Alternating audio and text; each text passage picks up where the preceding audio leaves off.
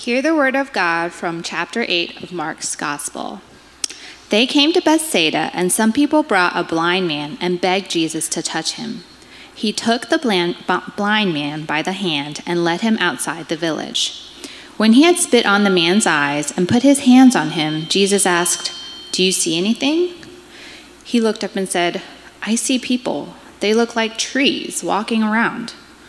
Once more, Jesus put his hands on the man's eyes. Then his eyes were opened. His sight was restored, and he saw everything clearly. Jesus sent him home, saying, "Don't even go into the village." Jesus and his disciples went on to the villages around Caesarea Philippi. On the way, he asked them, "Who do people say I am?" They replied, "Some say John the Baptist, others say Elijah, and still others, one of the prophets." "But what about you?" he asked. "Who do you say I am?" Peter answered, "You are the Messiah." Jesus warned them not to tell anyone about him. He then began to teach them that the Son of Man must suffer many things and be rejected by the elders, the chief priests, and the teachers of the law, and that he must be killed and after 3 days rise again. He spoke plainly about this, and Peter took him aside and began to rebuke him.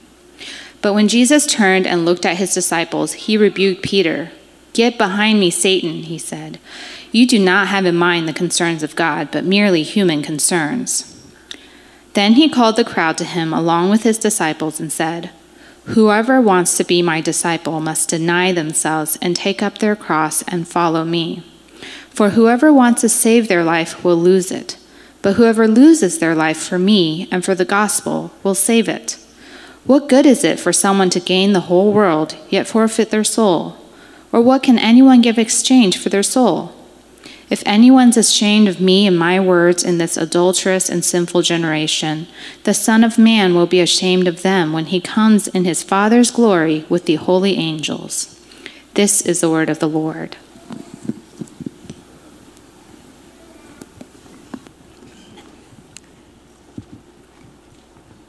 Good morning, church family. How are we doing this morning? Some people better than others. Typically our pattern at Waypoint is we go through preaching through books of the Bible. This morning we're continuing in a brief series in the book of Mark. And you just heard chapter 8 read. Last week, Pastor Lawrence preached on Mark 1.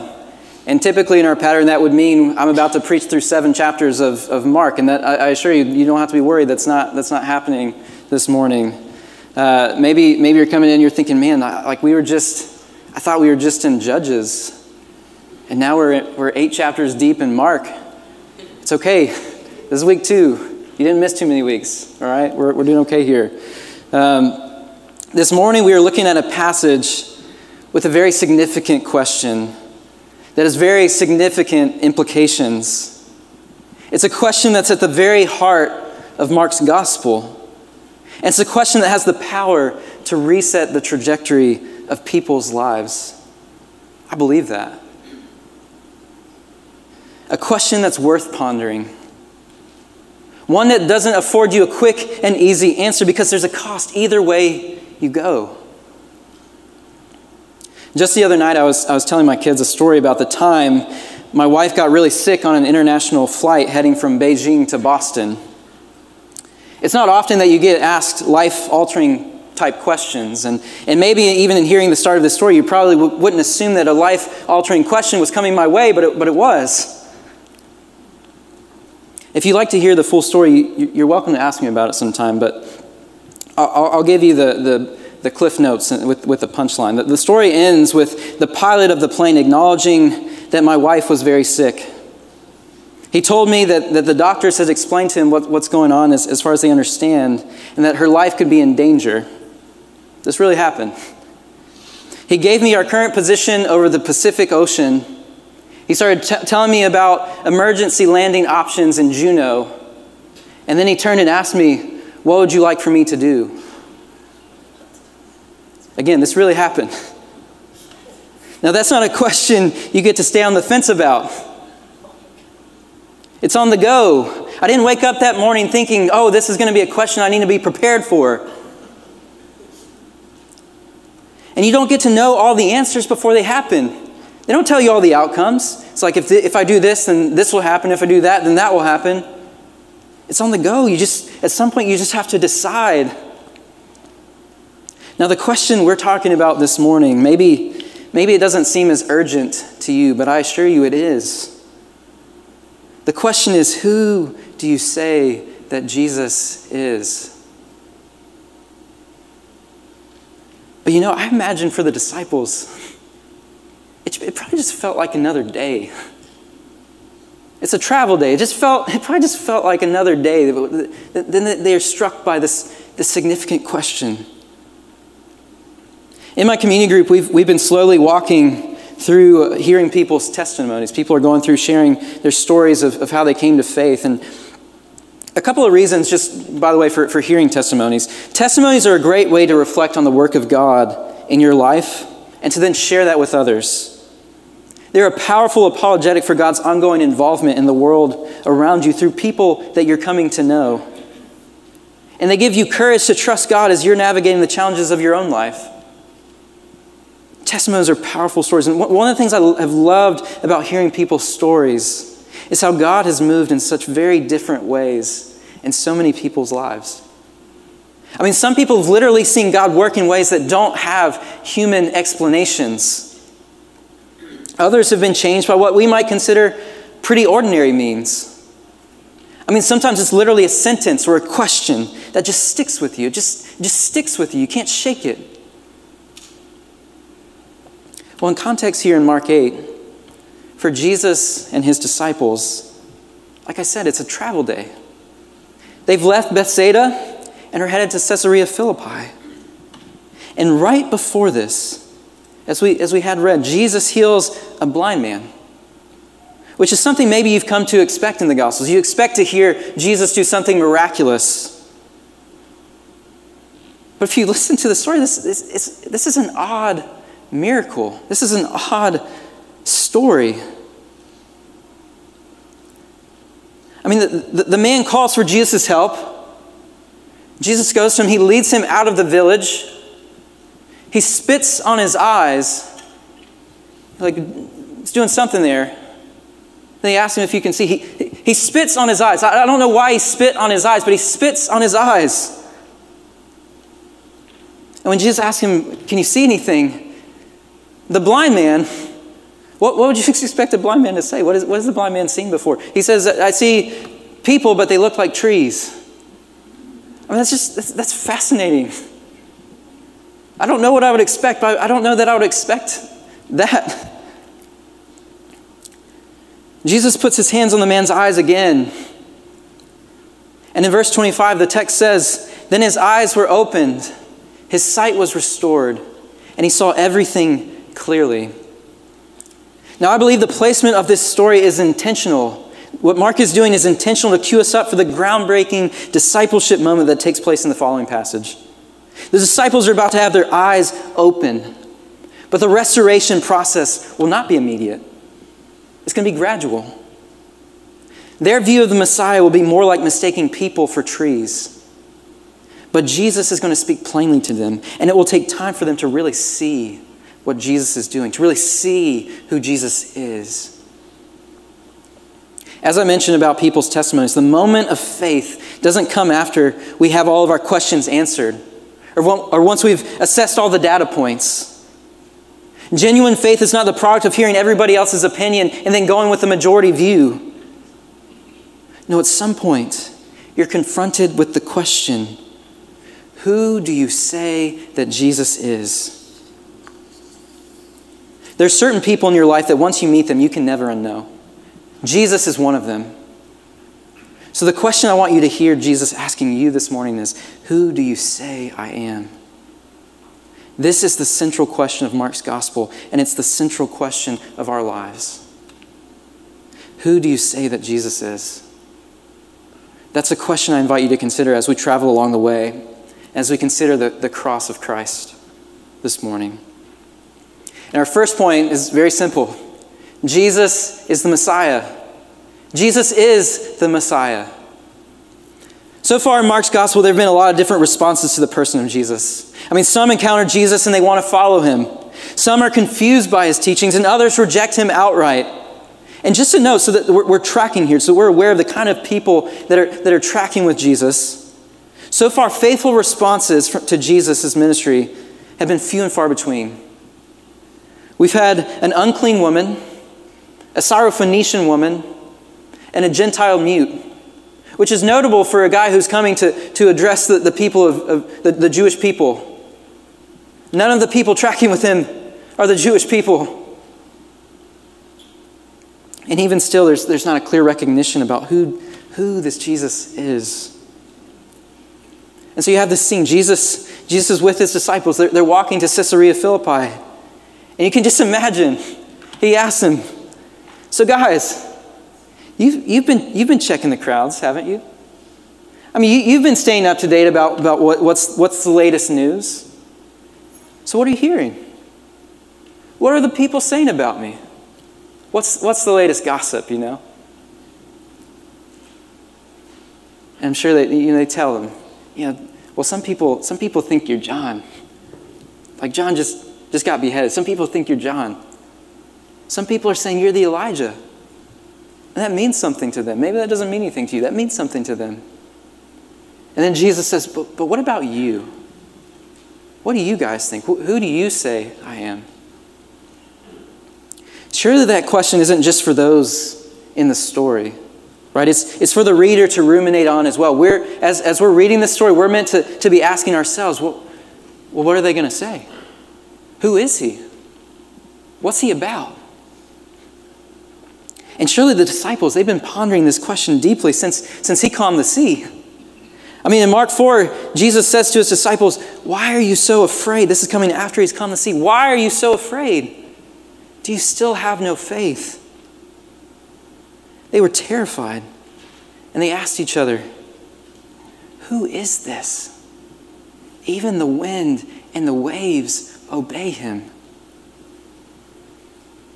You see, Jesus doesn't intend for his disciples to just regurgitate what they've heard from others, but to consider for themselves. Make your own judgment. Don't just ride on the backs of what other people are saying. You have to decide for yourself. It's worth noting not just that Peter and the disciples believed that Jesus was the Messiah, but also what they meant by their confession. Peter says, Jesus, you're the Messiah. What does that mean?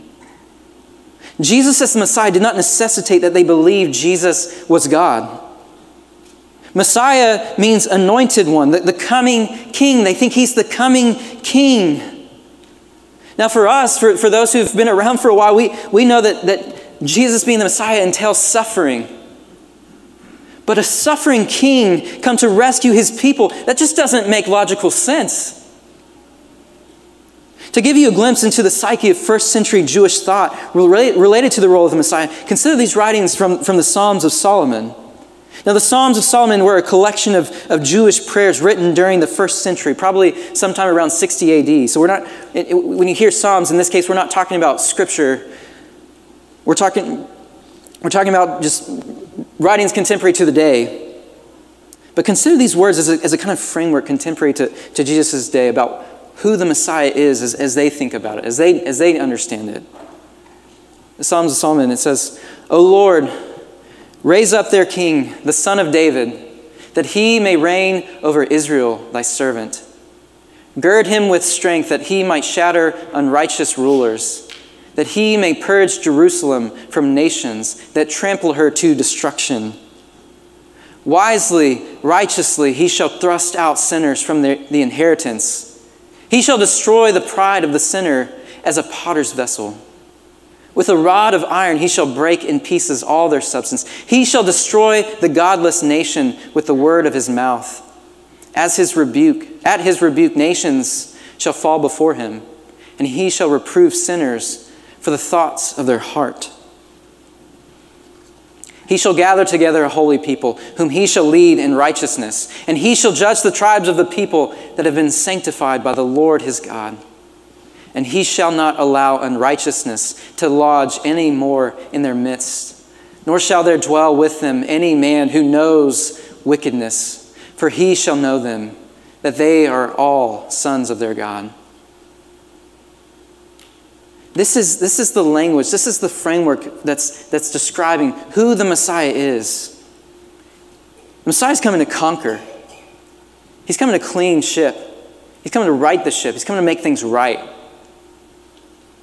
I find this description to give a helpful understanding of what the messianic expectation would have looked like at the time of Jesus' arrival. And perhaps characterize what would have been in Peter's social imaginary as he's expressing this realization that he believes Jesus is the Messiah. Jesus is the Messiah. But as Jesus began to teach them, the Messiah, the Son of Man, must suffer many things. Which brings us to our second point. To really know Jesus, you must understand his mission. The Messiah must suffer. This is central to who Jesus is. And for those who are in Christ, this will be central to who you must become. Following Jesus doesn't mean you get to do whatever you please, but that you learn to go where he goes. Jesus' identity begins to superimpose your own. You're becoming like him. You are joined with him. If we go back to the imagery of the story that precedes this passage, again, Peter's vision is getting better, but it's still blurry. Peter, and the disciples for that matter, have begun to see Jesus, but only as one who can see in part, but not in full. They don't fully understand what it means, even what they're saying. Jesus is the Messiah. Now, rebuke is strong language, but it's what Peter needed here. Notice that the rebuke didn't disqualify Peter from continuing to follow. In this case, the rebuke of Peter was a necessary part of his ongoing spiritual formation. Peter needed this clarification. He needed to be corrected here. And why does Jesus make such a strong rebuke? It's because Peter is acting out of self-interest. He's resistant to what Jesus is actually doing. He hasn't yet learned to submit to the will of the Father. Peter is effectively telling Jesus that Jesus must deny himself to forsake the very means by which God intends to bring about salvation. That's what Peter is saying. But what Peter needs to learn is what it means to deny himself, to lose his life, that he might save it. Look at verse 31 again, and you plainly see the two musts of the mission of Jesus when he says, the Son of Man must suffer many things and be rejected by the elders, the chief priests, and the teachers of the law, and that he must be killed and after 3 days rise again. These are not things Jesus might do. These are things Jesus must do. As James Edwards says, when Jesus finally speaks of his messianic status, it is not to claim the common understanding, but to redefine it practically beyond recognition. Not only does Jesus not fit the messianic stereotype, but he defines his mission in scandalous contrast to it. The meaning of his life and mission is not about victory and success. That's what Peter's after. That's what the disciples are after. That's probably what you're after. The meaning of his life and mission is not about victory and success, but about rejection, suffering, and death. By saying the Son of Man must suffer and be rejected, Jesus is bringing together two ideas that have never been connected before. His divine identity with his mission of future suffering. Jesus' suffering is not a matter of warning, it's a matter of necessity. Jesus is saying, you're right to call me the Messiah. He doesn't deny it. But what he says is, you cannot understand who I am unless you understand what I'm on mission to do. And in turn, you cannot be my disciple unless you follow me. In other words, hear me. What people are saying about me, people are saying I'm Elijah, that I'm John the Baptist. And what they mean to say is that I'm on par with the greats of our history, that I'm a great leader, an influential teacher. Now you say I'm the Messiah. And what you mean is that I'm the anointed one who's come to gather up my holy people and to lead them in the way of righteousness. And you're right. But you must understand how I intend to do that. The way to righteousness will come by way of the cross.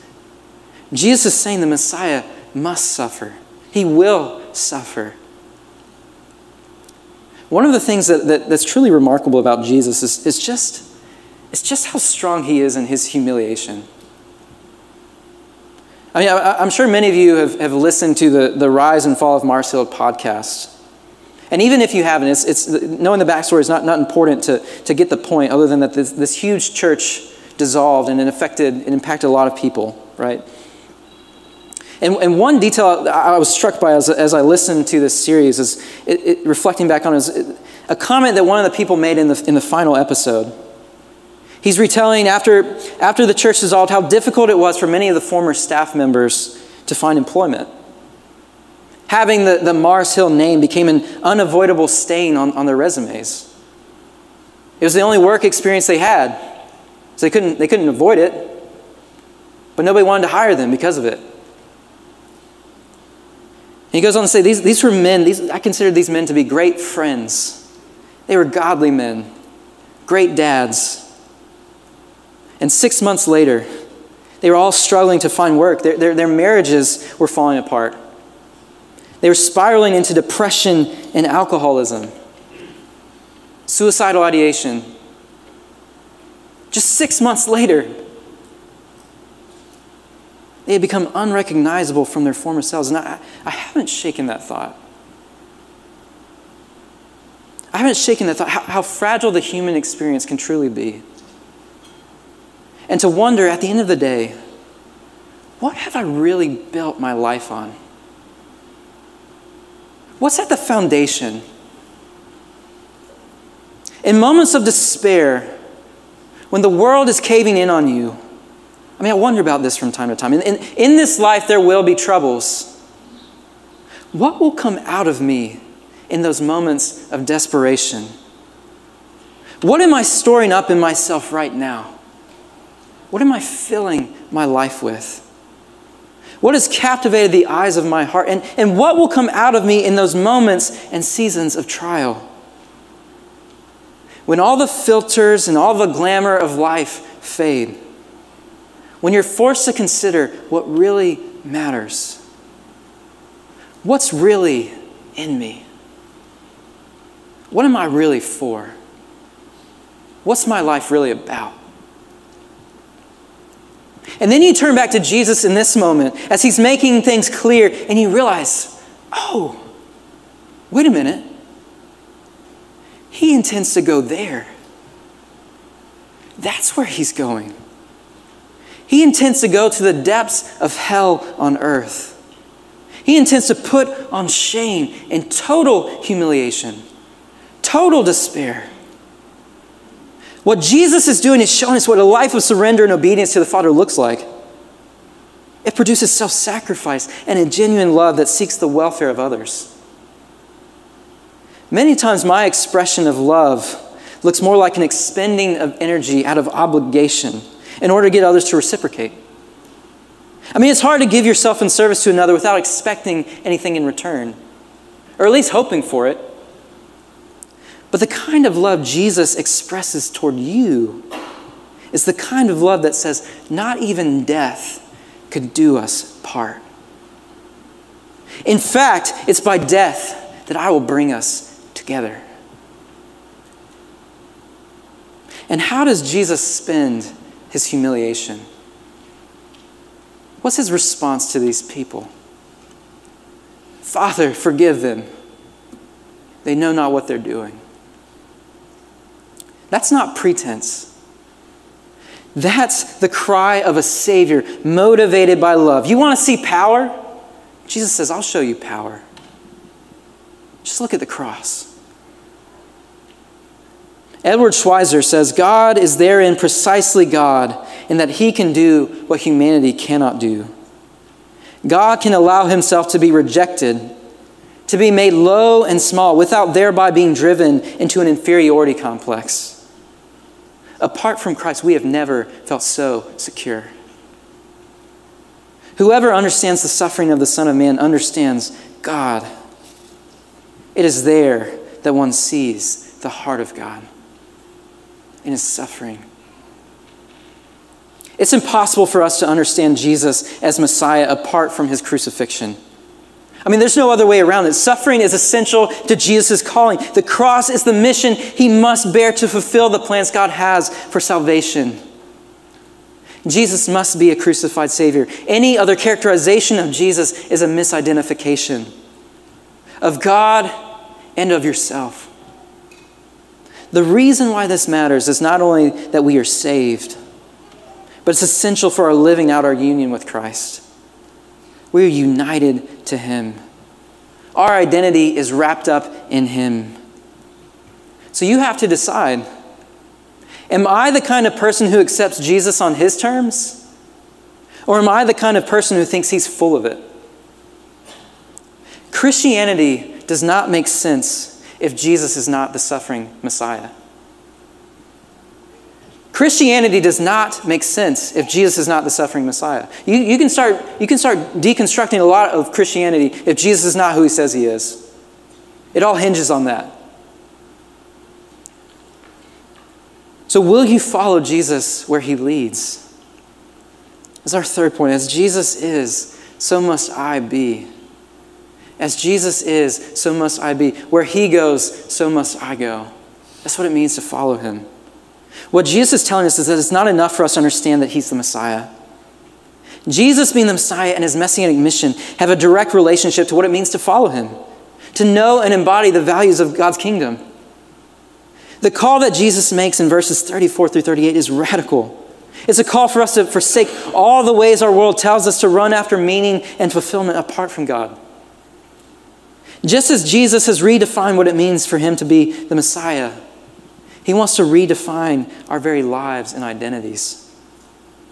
He's saying what you are seeking is a good thing, but the way you are seeking to find yourself actually leads to death.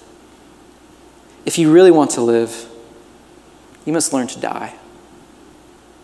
But listen, you cannot die and live apart from Jesus. Learning a new way of life is a call to discipleship. And let's be honest, discipleship is hard for us. It's hard for us to grapple. What does this mean? How do I change? I mean, what many people are tempted to do is what they did prior to becoming a Christian. They say, well, how I lived then, that makes sense to me. I'll just turn and channel that energy toward my faith. And so you shift from one performance-based identity to another. And you run and you go that way for a while, and then you realize, man, I love Jesus. I believe that he's Lord and Savior. I want to follow him, but I am burnt out. So the problem must have been the discipleship program I was involved in. Instead of doing those things, I know all that God really wants from God. I'm free in Christ. And so that means I can do whatever I want. God has no requirements of me. And so we go in that direction. We go all in that direction. We go in that direction. And then at some point, we get to this point where we're like, why do I lack intimacy with God? Like, I know that Jesus loves me, but I don't feel like Jesus loves me. And part of it is because you decided, well, I don't, like, God doesn't want anything of me, and so you don't even have a relationship with him. You don't even connect with him. You're saying, why don't I feel, I don't feel intimacy with God? Why?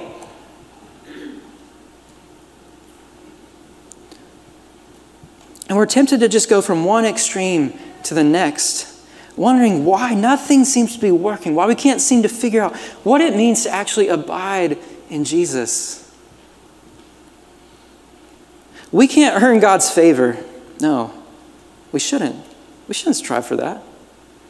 But that doesn't mean we can't energetically open ourselves to receive more of his grace. And the reason why we do this, listen to this is profound. The reason why we do this is because we love Jesus. Do you love Jesus? Do you know this Jesus? I can't make that any simpler for you. We don't need to keep up appearances. We need to learn how to lose ourselves in him. Following Jesus means a laying down of one's agenda and submitting to Christ. Of not being ashamed of him, but accepting that there's no thing we have obtained in this life that can impact our eternity like Jesus.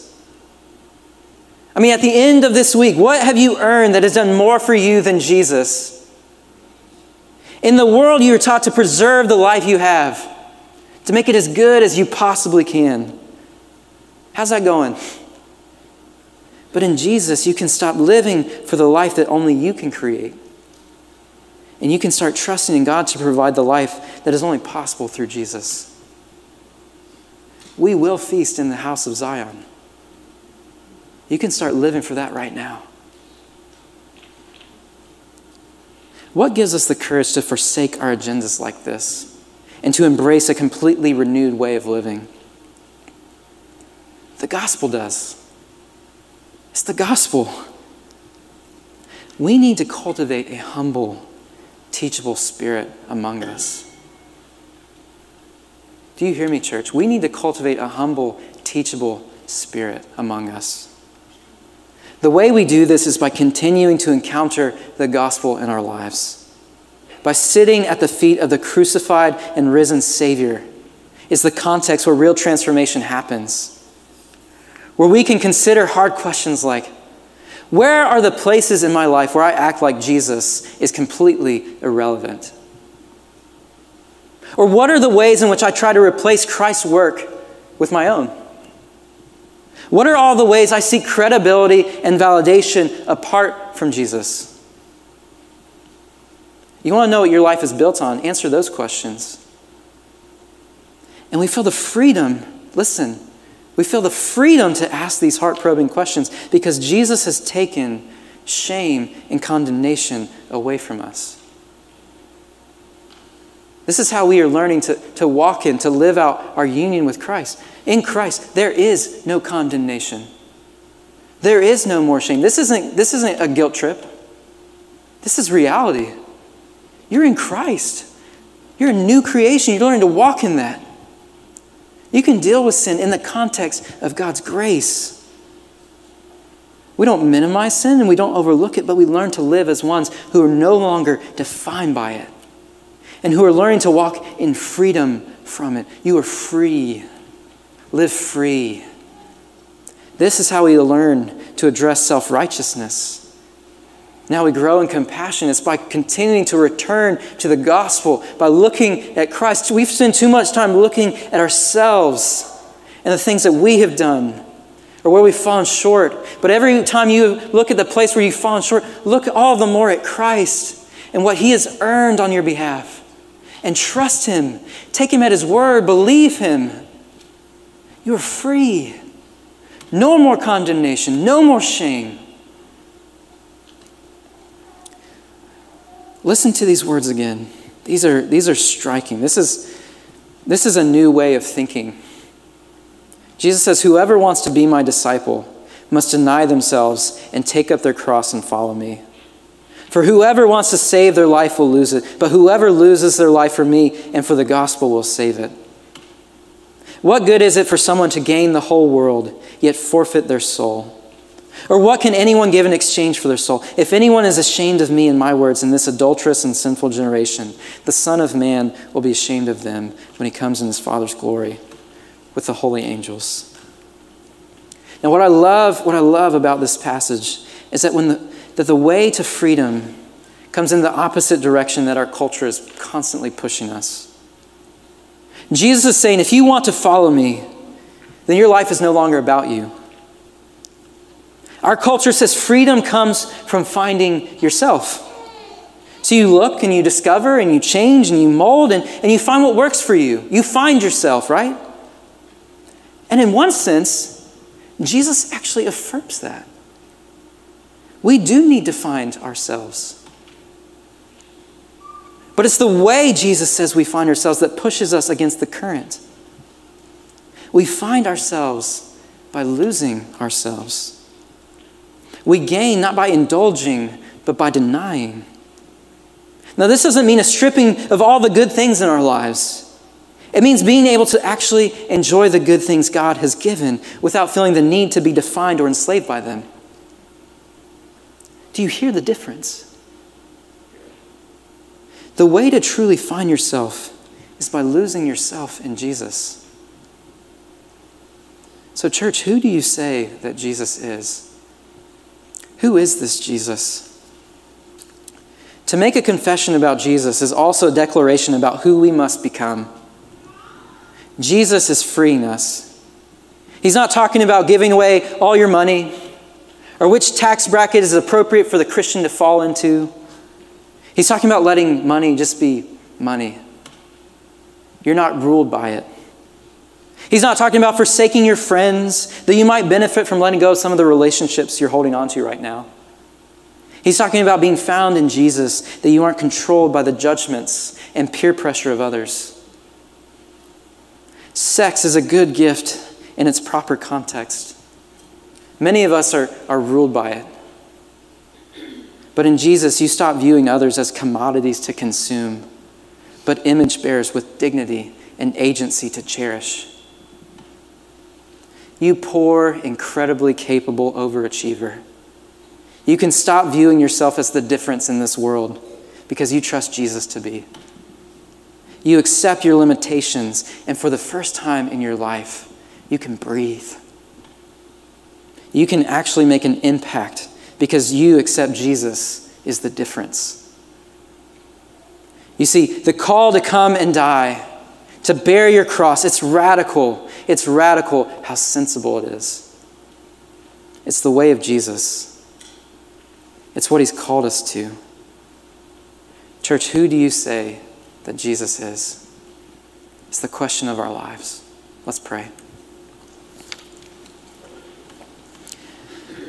Heavenly Father, this is a hard word for us because we spent so much time running in the opposite direction. We spent so much time learning how to strive and to earn and to acquire.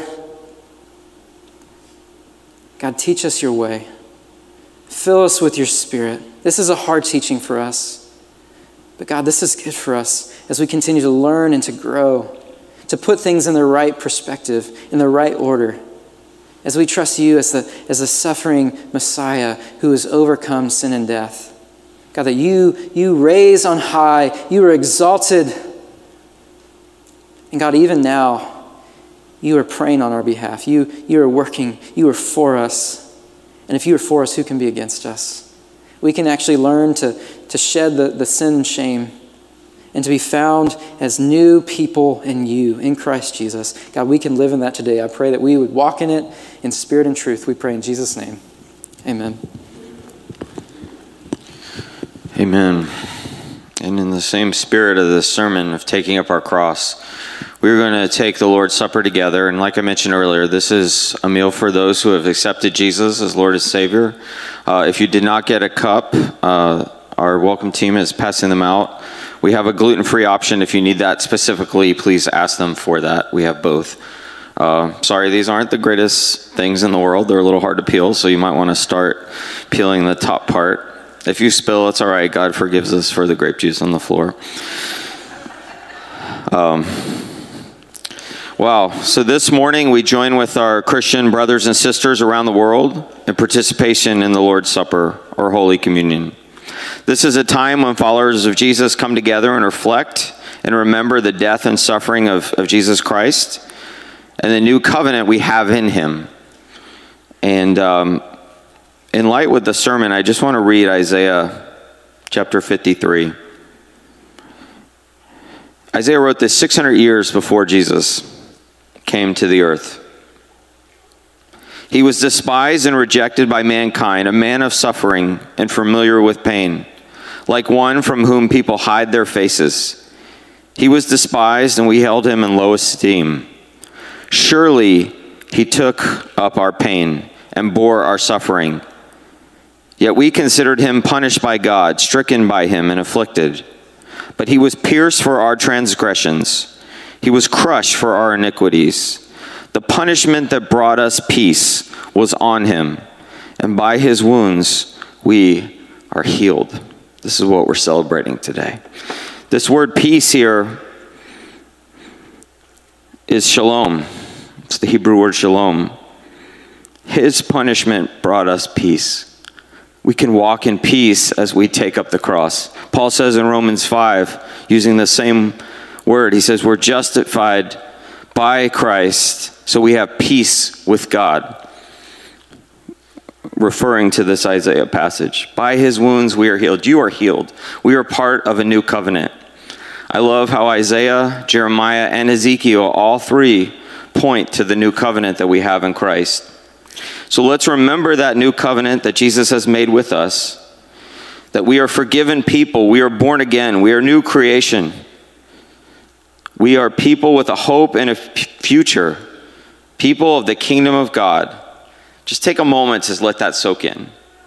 You have Christ. You have a hope. You have a family. These people in this room and brothers and sisters throughout the world right now are doing the same thing you're doing. Taking part of this meal to remember the suffering and the resurrection of Christ. We have a family. Paul says in 1 Corinthians, "For I received from the Lord what I passed on to you. The Lord Jesus, on the night he was betrayed, he took the bread, and when he had given thanks, he broke it and said, 'This is my body, which is for you. Do this in remembrance of me.'" At this time, you can take the bread and remember that this is the body of Christ that was broken for you.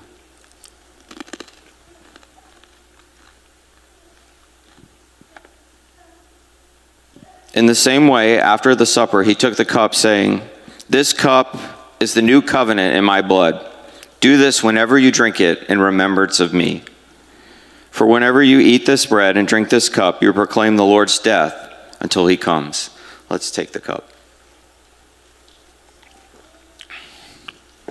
Please join me in prayer. God, as we celebrate this season of Lent, a season of just remembering that we came from dust and we'll return to dust, but we will rise again with you, and we're preparing our hearts for Easter. May we be a people who just always remember your sacrifice, but always walk in the newness of life that we have in you. May we always know that denying ourselves and turning to you is peace. It is hope. Thank you that you poured out your Spirit on us, your church, so that we can do this. And we just trust you in this, and we thank you that we get to be your body of broken people, forgiven by the blood on the cross, and raised to new life with Christ, and empowered by the Holy Spirit to be the people you've called us to be. We give you all the praise in the name of the Father, and the Son, and the Holy Spirit, I pray. Amen.